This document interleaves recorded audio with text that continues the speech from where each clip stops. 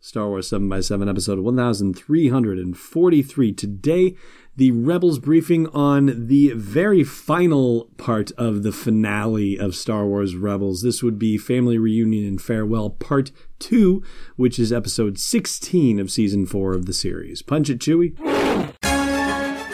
Hey, I'm Anthony Bresnikan, covering the Star Wars galaxy for Entertainment Weekly, and you're listening to Star Wars 7x7, the only daily Star Wars podcast.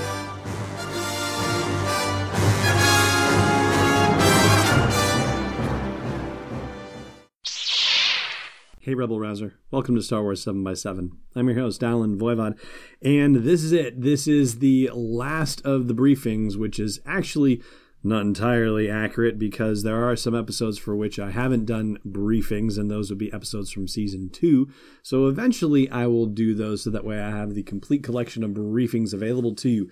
However, as far as Rebels in real time goes, yeah, this is it. This is the final briefing that we're doing because it's about the final episode of the series, and boy oh boy did they leave the biggest surprise for last. And this is a spoiler-filled podcast, so if you have not seen the episode and don't want it spoiled for you, then save this for a later date. Otherwise, if you're ready to go, then let's go. I mean, you know, how many different times did various characters say, is this the plan? Is this really happening? As a result of seeing the Purrgil show up and destroy the Imperial fleet. And it's relevant to mention the fact that I haven't done briefings for all of Season 2 because, of course, the episode where the Purrgil show up in Rebels in Season 2 is one that I haven't covered on the podcast yet. So when the Purrgil showed up, I saw those things and I was like, what the heck? Which I'm sure Rebels fans who have watched the show from soup to nuts did not have that same reaction. They were probably like, oh, the Purrgil! That's what those crazy space whale / squid / stingrays are. But the arrival of the Purrgil and the fact that Ezra had them in his plans in the first place suggests our top takeaway number one, which is that Ezra is doing some deeper thinking than we've seen him do. And he's doing it with consideration of Thrawn, who is a master strategist in his own right.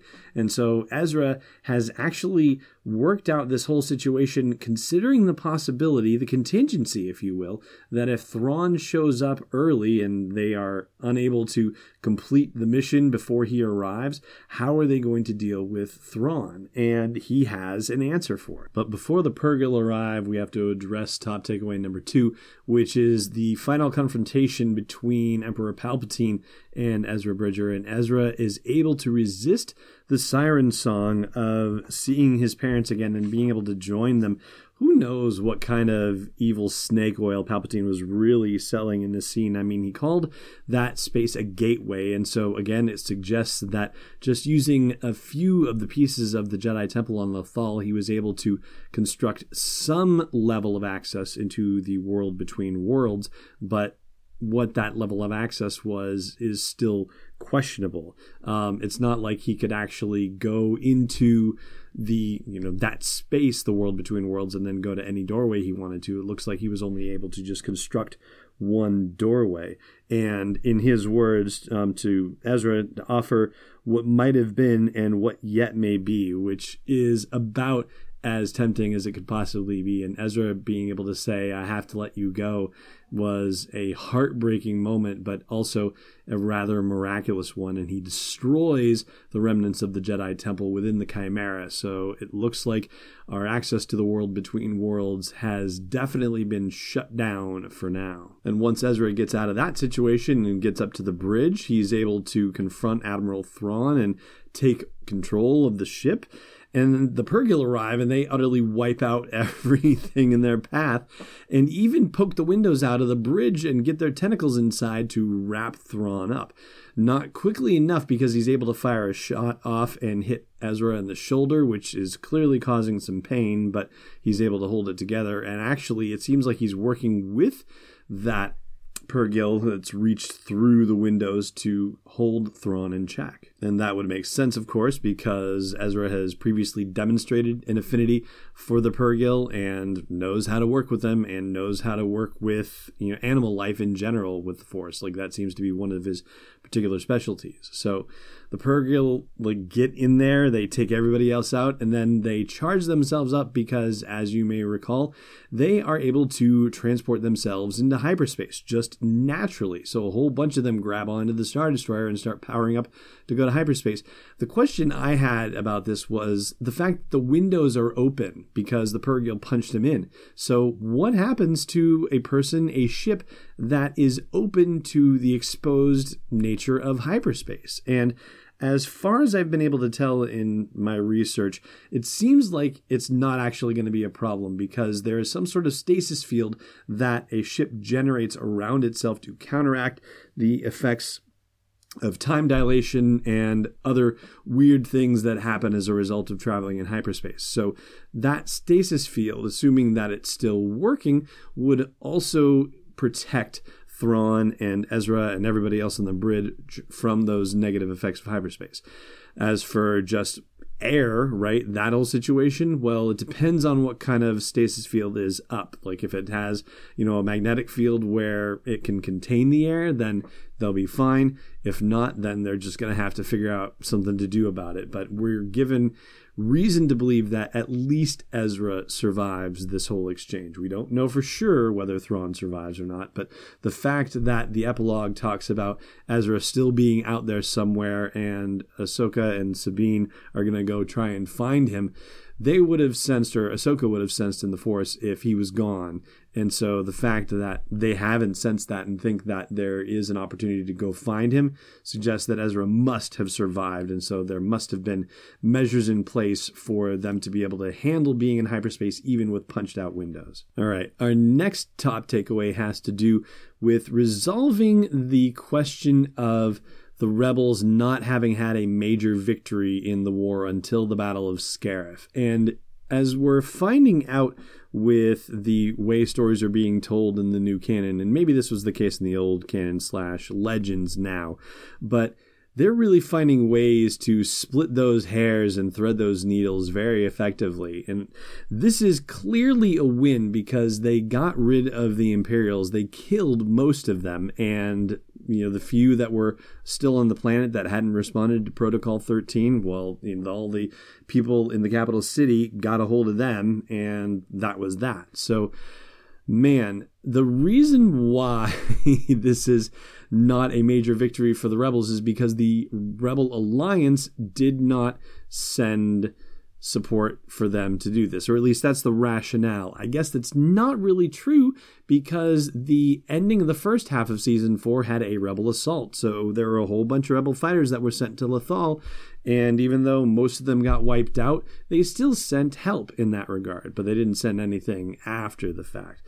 So as they're talking, as the Ghost Crew and all their helpers are talking about, what to do with Lothal now, the conversation goes to, well, do we get the Rebel Alliance to bring additional support in here now that they have seen what we were able to do? And Zeb's rationale is, we kick the Empire off of Lothal without them, and we're going to keep it that way without them. So this is not a victory for the Rebel Alliance. This is a victory for the self-functioning, self-managed rebel cell on Lothal. So that's how they figured out how to thread the needle to make it not a Rebel Alliance situation, but a Rebels of Lothal situation. So very wily, those folks at Star Wars Rebels, I must say. All right, let's move on to another top takeaway here, and that has to do with Ezra's final message to the crew. He has messages for Hera and Sabine and Zeb, but none for Chopper. So, come on, Ezra, that ain't right. Like, Chopper owes, or you owe Chopper a message or two, right? But, yeah, maybe we'll find out what it is in a few years when they do whatever series they need to do to find Ezra. Anyway, so the thing that stands out in particular has to do with what he talks about with Sabine, and he basically says, Noah, I'm counting on you. And she's like, yeah, but for what? And so the way she interprets that is that she needs to become the guardian of Lothal that he used to be. And so, she's already said, I'm out of the whole Mandalorian stuff. Like, that was handled in the first 2 episodes of the season.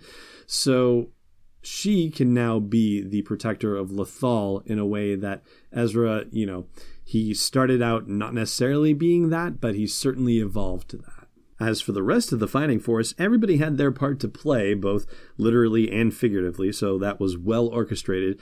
And probably one of the most touching moments in the show, and it's actually probably one of the least discussed ones as I've been reading through internet stuff about the finale, is the death scene of Gregor, one of the 3 clones that was involved in this whole enterprise, and him saying to Rex that it was an honor to fight for something we chose to believe in. What a remarkable statement that was, and it certainly puts the Clone Wars in tremendous perspective just with that one line of dialogue. And I find this particularly interesting, maybe you will too, but as we've been approaching the finale of Rebels, Dave Filoni has talked in public appearances more and more about the fact that he did not get the opportunity to end the Clone Wars, to give it the final wrap-up that he wanted it to, and that he was particularly excited about the fact that he was going to get that opportunity for Star Wars Rebels, that he was going to be able to wrap up the storylines in a meaningful way. And I feel like he's also been picking at the edges of the Clone Wars as well, that he's sort of been killing multiple birds with one stone. And I feel like that line is an indicator of Wolf and Gregor and Rex's journey, and how that basically kind of closes the loop for them with their Clone Wars history as well. All right, I'm going to take a quick break, and when I come back, we're going to talk about a couple other little details that you might have missed in the show, some Easter eggy type things, and some other good fun stuff. We're not going to talk about the epilogue in today's podcast. I'm going to do a whole separate podcast for that on Friday, but for now, we'll talk Easter eggs and other random miscellaneous details after the break. Stay tuned. Hey, Rebel Rouser. No sponsor on this episode today, so I just have a favor to ask instead. If you haven't done so already, please consider leaving a review for Star Wars 7x7 on your favorite podcast app. Not just a star rating, although I will say we are personally very proud of our near unanimous 5-star rating on iTunes. No, I just mean a thoughtful sentence or two about what you like about the podcast, or how happy you are that it's part of your daily routine. And more reviews means better visibility, which means more people get to share in a daily dose of Star Wars joy, and you want that, don't you? Of course you do. So please leave a review on your favorite podcast app today. I thank you, and the Star Wars 7x7 podcast thanks you. Welcome back. All right, so Easter eggy type stuff. First of all, when the Purrgil are laying waste to the Imperial blockade and to Thrawn ships, he says, get me Captain Paleon on the line, and that is a one throwaway line mentioned to a guy who has sometimes been described as the Watson to his Sherlock Holmes from the original Timothy Zahn novels. So that was a throwaway line, but for people watching and listening carefully, that was a rather fun line to hear. Then there's the mention of GL-44, the sector in which Zeb and company find themselves as they are on their way to getting the shield generator back online, and Hera's asking them to report in. They were in sector GL-44 at the time, and that would be a nod to George Lucas himself with the GL, and 44 is the year of his birth. Ooh, very sneakily done.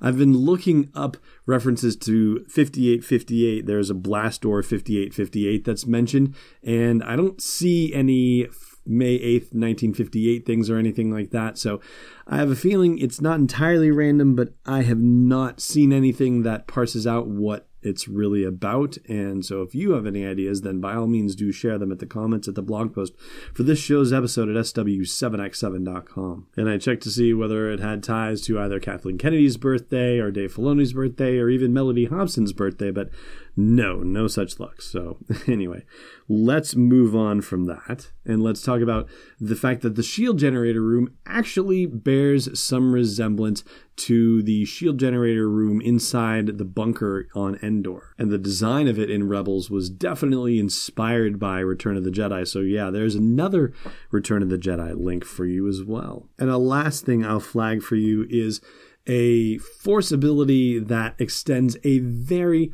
long way. So the hologram of Palpatine is able to wave his finger and Ezra's binders fall off. But Palpatine has already told Ezra, I'm a long way away. Like, I'm too busy, managing the bureaucracy on Coruscant. So I'm sorry I couldn't be there with you in person to deal with this temptation and really try to hand your hat to you when you reject it. But anyway, the fact that, Palpatine appears as a hologram and is able to release the binders, well, that's using a Force ability from a very, very, very long distance from the core all the way to the outer rim. I mean, can you imagine if they had done something like that in a movie where a character was able to project the Force across an immense... wait a second. Yep, totally legit. So no worries there. And like I said, we are going to talk about the epilogue to the show, which takes place at least 4 years after the end of the main portion of the TV show, after the end of their mission to remove the Imperials from Lothal after that success. We still don't yet know how closely the end of Rebels runs up to the beginning of Rogue One, so we know it has to be at least 4 years because of the time frame between the original Star Wars and Return of the Jedi. We don't know anything beyond that. We don't know how far we have to go back before we get to the finale of Rebels just yet. But we're going to talk about almost all of the epilogue stuff on tomorrow's podcast, with the exception of the bit about Rex, about Commander Rex as he's now known, and we will talk about that together on Saturday. But for now, I just need to say thank you so much for listening to today's podcast that went rather a bit longer than normal. Thank you for sticking with it. And may the Force be with you wherever in the world you may be. Thanks for listening to another episode of Star Wars 7x7. And hey, before you stow away on a Trade Federation landing craft, check out SW7x7.com for show notes, links, photos, videos, and more. And please support the podcast by joining us on Patreon at patreon.com/SW7x7. It's not a short negotiation, it's destiny unleashed. This podcast is not endorsed or sponsored yet by Lucasfilm Limited, Disney, or 20th Century Fox, and is intended for entertainment and information purposes only. Star Wars, the Star Wars logo, all names and pictures of Star Wars characters, vehicles, and any other Star Wars-related items are registered trademarks and/or copyrights of Lucasfilm Limited or their respective trademark and copyright holders. May the Force be with them. All original content is copyright 2018 Star Wars 7x7. We hope you love it.